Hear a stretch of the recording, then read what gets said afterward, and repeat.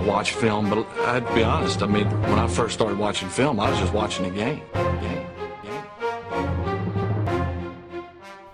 Hello everybody, welcome to the UK Packers podcast. As usual, I'm your host at SteedyDNFL on Twitter, and of course follow the group at UK Packers. And for the final podcast, I'm all on me lonesome. So look, what I'm going to do is I'm going to rub my face, which is going to sound really annoying.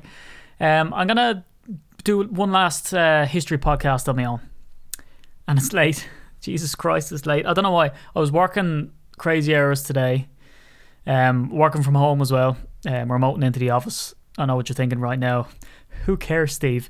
So, and then I got to sort of thinking, what type of podcast can I put out? Well, I go into the news, but I kind of want to do that with Rhino when he's back from Spain. So what I decided to do is I was looking at the retired numbers, and a lot of these dudes we know about, but there's one guy that sort of stands out to me that I didn't really know anything about. So what I wanted to do is kind of research him myself anyway, and then bring what I find to you. Okay, so I went sort of pawing around for sources, and I had sort of a little bare bones thing. This was going to be like a 10-minute podcast. Maybe it still will be, I don't know. Maybe I'll blaze through it because it's super late here. So I'd fleshed it out a bit and, got his career stats. There wasn't a whole lot about his upbringing. And then I found a brilliant article that went into how he was raised and stuff from encyclopedia.com. So I'm going to bring you that sort of piece as well. I thought the stuff was really interesting. Some stuff about this guy I don't understand. And I've grown to really like Anthony Robert Cannadeo over all this time. So the 6 jerseys retired by the Packers. The first one was Don Hutson in 1951. Tony Cannadeo followed in 1952. So the minute Tony Cannadeo retired, they retired his jersey, which is interesting because even Don Hutson, as ridiculously legendary as he was, he retired in 1945 from the Packers, and they retired his jersey then 6 years later. So Tony Cannadeo kind of stood out to me for that regard because they retired it straight away, which I found weird.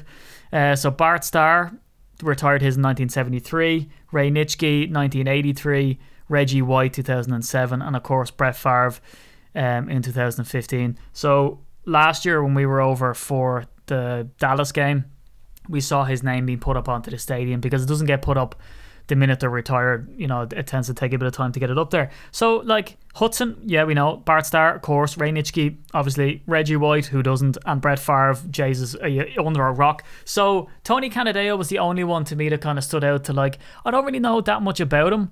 And every time he used to come up and I go, well, of course, but Tony Cannadeo. But, I didn't really know much about him. So I said, screw it. I'm going to go in and look at it. So let me get stuck in. This guy, I was so hoping he had an Irish background. I really was, because the more I read about him, and do you know what? The more I read about this guy, the more of kind of a walking contradiction he was. Because an awful lot of people all the sources that I'm reading anyway, were saying that he was average and he was just hardworking. I'm going to read out a quote later from the Pro Football Hall of Fame, from his page on there, where they say, what he did, what he was, and his stats. And I'm going to try not bore you with stats. I'll mention them sort of as we go along. But look, what I'm trying to do is, and I've done a dumper load of hours since I got home from work, played with the kid a little bit. He's gassed now. He's really running. Anyway, so I've done hours and hours on this thing, trying to put some sort of cohesive thing, because everything will give you stats and they'll give you sort of, a tagline or two. And I tried to get a real feeling of exactly who this dude was and the era that he was playing in. So yeah, I'll give you some stats, but I'm not going to get too deep into it, right?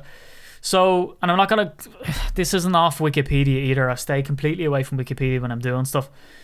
But it's going to sound like a Wikipedia article because they do their stuff in chronological order. So I'm kind of going to bounce around a bit because, let's face it, I'm a scatological Irishman, right? It's just scatty brain, leprechaun, hyperactive. So I'm going to try put a cohesive thing together. So born the 5th of May, 1919 in Chicago, of all places. And that kind of gets interesting from where he bounces around. So his dad was also called Anthony Cannadeo. He was Anthony Robert Cannadeo, and he ended up having a son later in life called Robert as well. That's where I got it from. And I knew that his name obviously was Cannadeo. He was going to be Italian American, but then I was thinking, I hope the mammy is like, Bridget Bernadette O'Brien from Ireland. She wasn't. Her name was Catherine Marinello. And again, hoping he was Irish, but totally not. So he grew up on the intersection of Grand and Western Avenues in Chicago, which I don't know if there's any Italian Americans listening, if there's any Chi-Town Americans listening, if that's a super still Italian place, don't know, but apparently that was the quintessential Italian American place. His dad was a mechanic on streetcars for the Chicago Surface Line, according to encyclopedia.com, and they were a normal family, normal Italian American family. They were a one income household. His mom was a stay-at-home mom, so she stayed at home, looked after him and his 3 brothers, and he had 1 sister as well. So they were saving and decided to move when he was 6 years of age, headed off to Western Chicago. So like any other kid back in the day, he used to play street ball. Now, an awful lot of what I see, his narrative coming up online of who he was influenced by, it was his brother called Xavier, and they call him Savvy, which is awesome because I'm going to have another kid. If it's a boy, I'm, you know what I mean? I'm looking for names. I'm looking to audition names. So Savvy, could I get away with him? Probably not. Probably not in Ireland. But anyway, I digress. So Savvy convinced them to enroll in football in high school and said, give it a bash. So this is where kind of you'll see with Tony Canadeo, his stats are kind of crazy, right? So he was kind of a jack of all trades throughout his entire career. So high school, college, and the pros, they kind of got him to do everything. Now this, again, like myself and Ryan were talking about on the history podcast, like you're on offense, you're on defense, you're expected to do a bunch of things. And especially in Green Bay, for some reason, they had a history of getting a player in as one thing and then converting them into something different.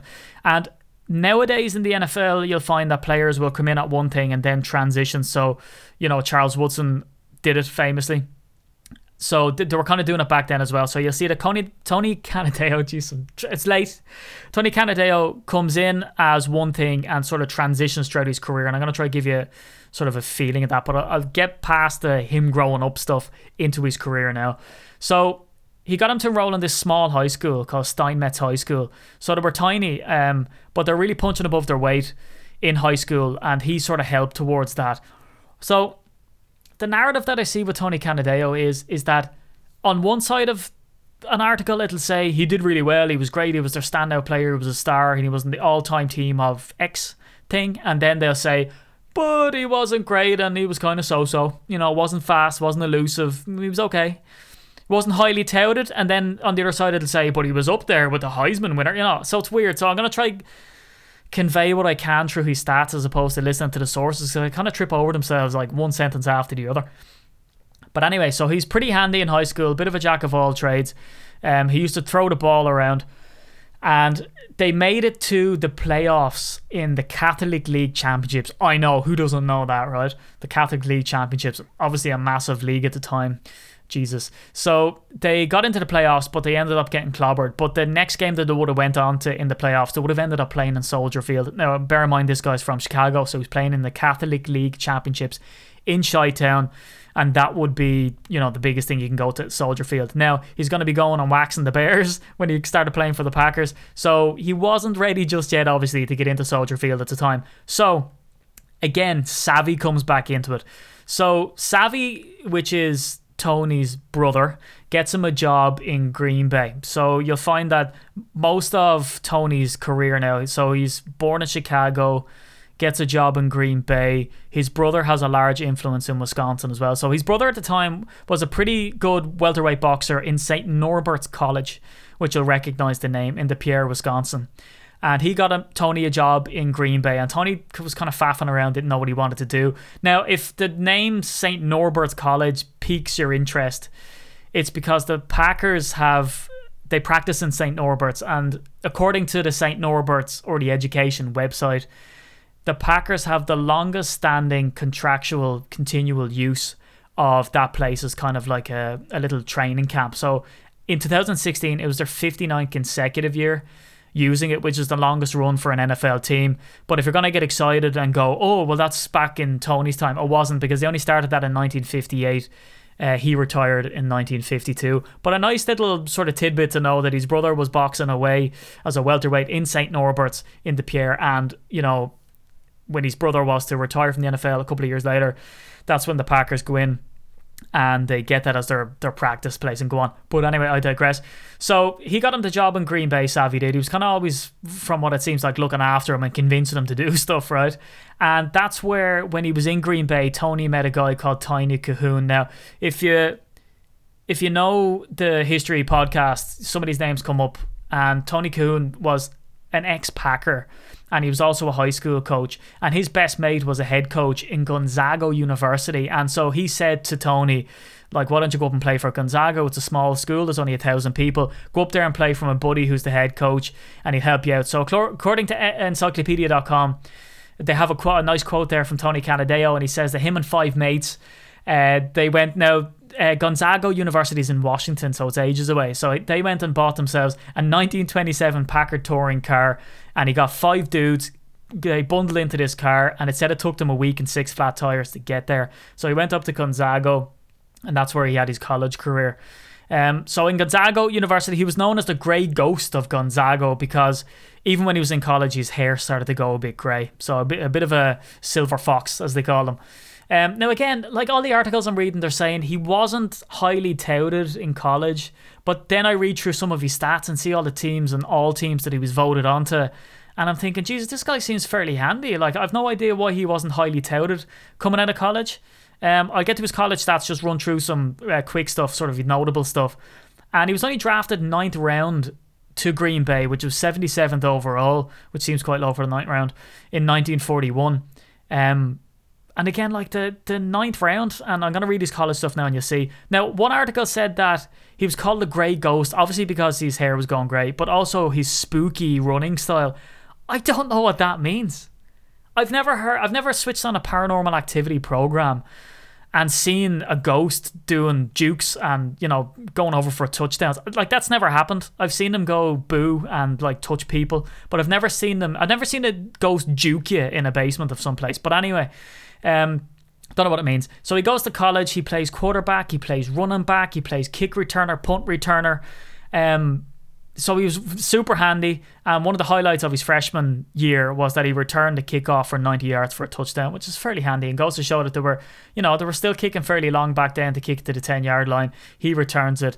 Other college highlights was he returned a kickoff then for 102 yards, 105 yards, I think in his second or third year. He was voted to the All-Pacific Coast Conference team. I know, big deal, right? He bet Oregon when he was playing for this tiny 1,000-person college, and they then went to the Rose Bowl after, but he bet them 12-7. He played quarterback, and he was throwing all over them. He had pretty good stats. I'm not going to go into them because who cares? In 1940, he was named to the Associated Press Little All-America First Team. Don't know if that's a thing. Then was voted to the All-Pacific Coast team I think it's his final year, and he stacked up pretty well apparently with Tom Harmon, who won the Heisman Trophy the year before he went and got drafted by Green Bay. So this is the contradiction I'm talking about, right? In the same article it says he wasn't highly touted, he was a bit gack, and then it says but he stacked up pretty well stat wise to the guy who won the Heisman Trophy.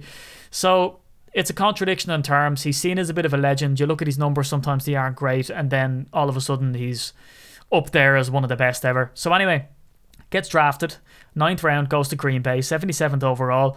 And one thing that I noticed, and I read it in the articles as well, it says that he was undersized as a pro. So depending on what you read, he was either 5'10" or 5'11". I think the official stats is 5'11", and he was 190 pounds is what they say. Now I think he was 190 pounds later in his career. He kind of filled out after he went. So his career was broken down like this, right? So he started off and played.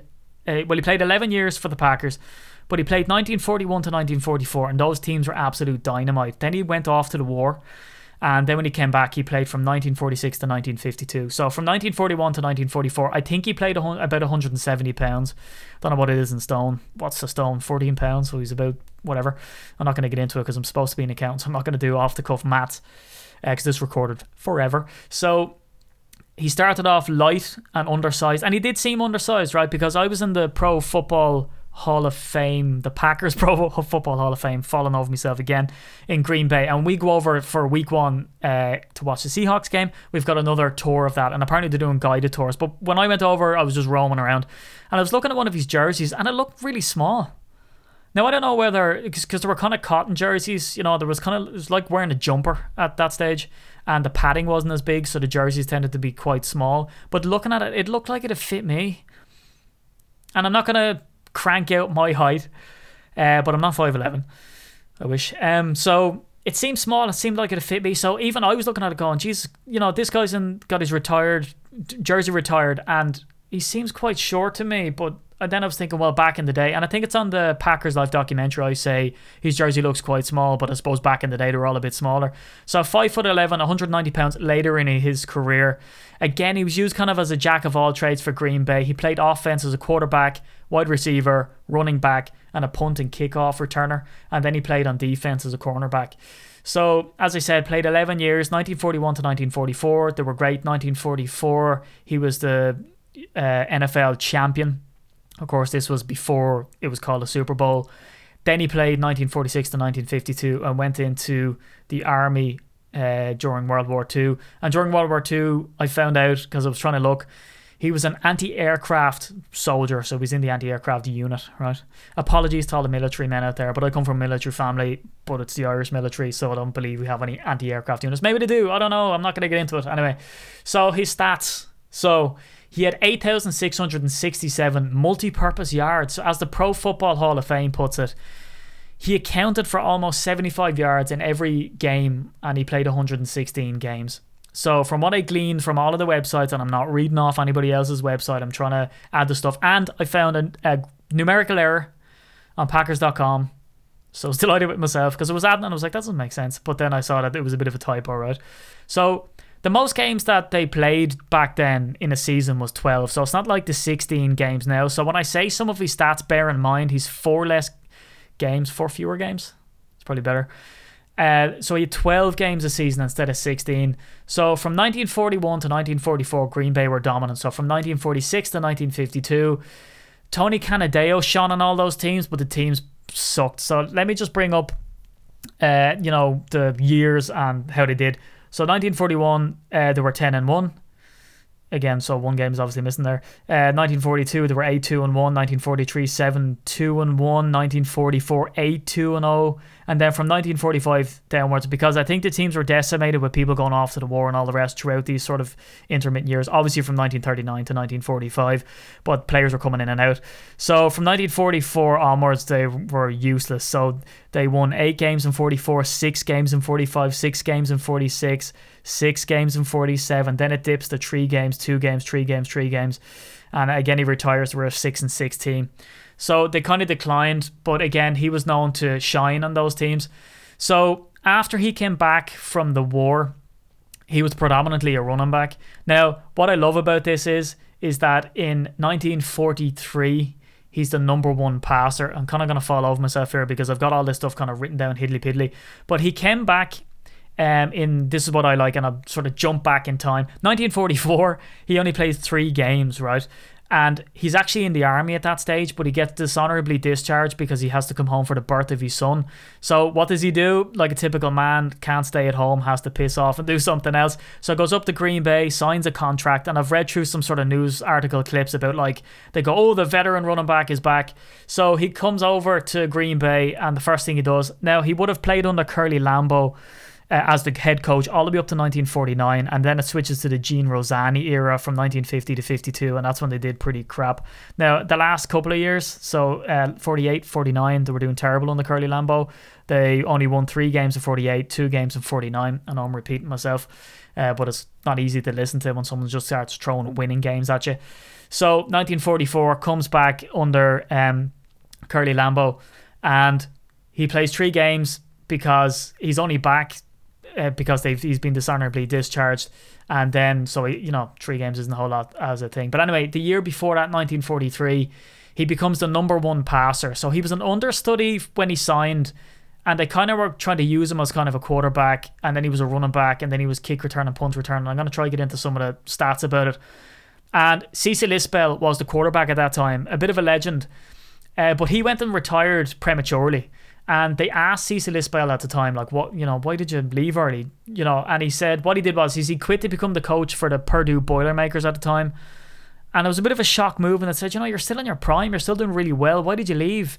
And he said in Green Bay, he saw Curly Lambeau going around the locker room and telling dudes like Arnie Herber that they were no longer needed, and he always swore that had never happened to him, and he was going to quit before that happened to him. So Cecil Isbell left, and then Canadeo took over quarterback duties and was the number one passer in Green Bay for the Packers in 1943. He was named to the NFL All-Pro team that year in 1943, and he was voted again in 1949, and I'll get on to why in 1949 because it was pretty spectacular. So is there anything else I need to say to you? Yeah, so he was used as a quarterback behind Cecil Isbell. So 1951 it was his sort of heavy receiving year. And again, I say heavy, he was used for 22 receptions for 226 yards, averaged 10.3 yards per catch. He didn't have any passes then really after 1948. He had one pass in 1952, but it didn't go anywhere. It fell short, so it was uncompleted. Had a quarterback rating of 0 in that year. So 1944, as I said, dishonorably discharged for the birth of the son, decides to piss off and do some running back, do some passes. So in 1949, which was the other year that he became an all-NFL team selection, he rushed for over 1,000 yards. So he was only the third player in NFL history at that stage to do it. Now, all these websites and all the articles that had who it was, that he was the third player, they all just sort of repeat themselves. They didn't actually go into who the first two was, so I had to go fishing for it. So he averaged 5.1 yards per attempt, and he got only 4 touchdowns, which is weird because he got over 1,000 yards. And again, that's when he was named to the All-NFL team. So he was the third player in NFL history at that stage to do it. So it was a pretty big feat. So up to that point, the number one person to do it was a guy called Beatty Feathers, who actually played for the Bears and went and played for the Packers at one stage. And he did it in 1934. So he did it 15 years earlier. So it'll go to show you how difficult it was to do at that stage, because remember, it was only a 12-game season. So Beatty Feathers did it, and he did it in his rookie season as well, which is mental. And he did it for the Bears, so he probably notched up a dumper load of those yards on the Packers. His season average, Beatty Feathers, was 8.44 yards per carry, which is still an NFL record to this day. It's crazy stats. The second person to do it was Steve Van Buren, and he played for the Eagles, and the Eagles were pretty dominant at the time. So he ran for 1,008 yards back in, I don't know when it was, I didn't even write it down. I think it was early 1940s anyway. So he ran for 1,008 yards, and then he ran for 1,049, I think, or 1,200 something mental anyway, in 1949, which is the same year that Tony Canadeo did it. Now, to put into perspective of what Steve Van Buren was like, is the Eagles have also retired his jersey number. He's still the Eagles franchise leader in rushing, and he's the only player at that stage to run for multiple 1,000-yard seasons, and he also rushed for more than 10 touchdowns in one season, and he did that 3 times. So this guy was pretty ridiculous. But anyway, away from all those dudes, back to Tony Canadeo. So Tony Canadeo, in his time at the Packers, returned punts and kickoffs pretty much in his entire career. So it's kind of looking at, when he did what. There was some years where they didn't get him to return any kickoffs, but in that year he returned punts, and then vice versa. So when he wasn't returning punts, he was returning kickoffs. But throughout his entire career, no matter how old he got, they put him on that duty. So quick rush down through his stats. So on offense, for rushing, 4,197 yards on 1,025 attempts. That was 4.1 yards per attempt in his career. Scored 26 rushing touchdowns. They also used him as a receiver, so 579 yards, 69 receptions, an average of 8.3 yards per reception, 5 touchdowns.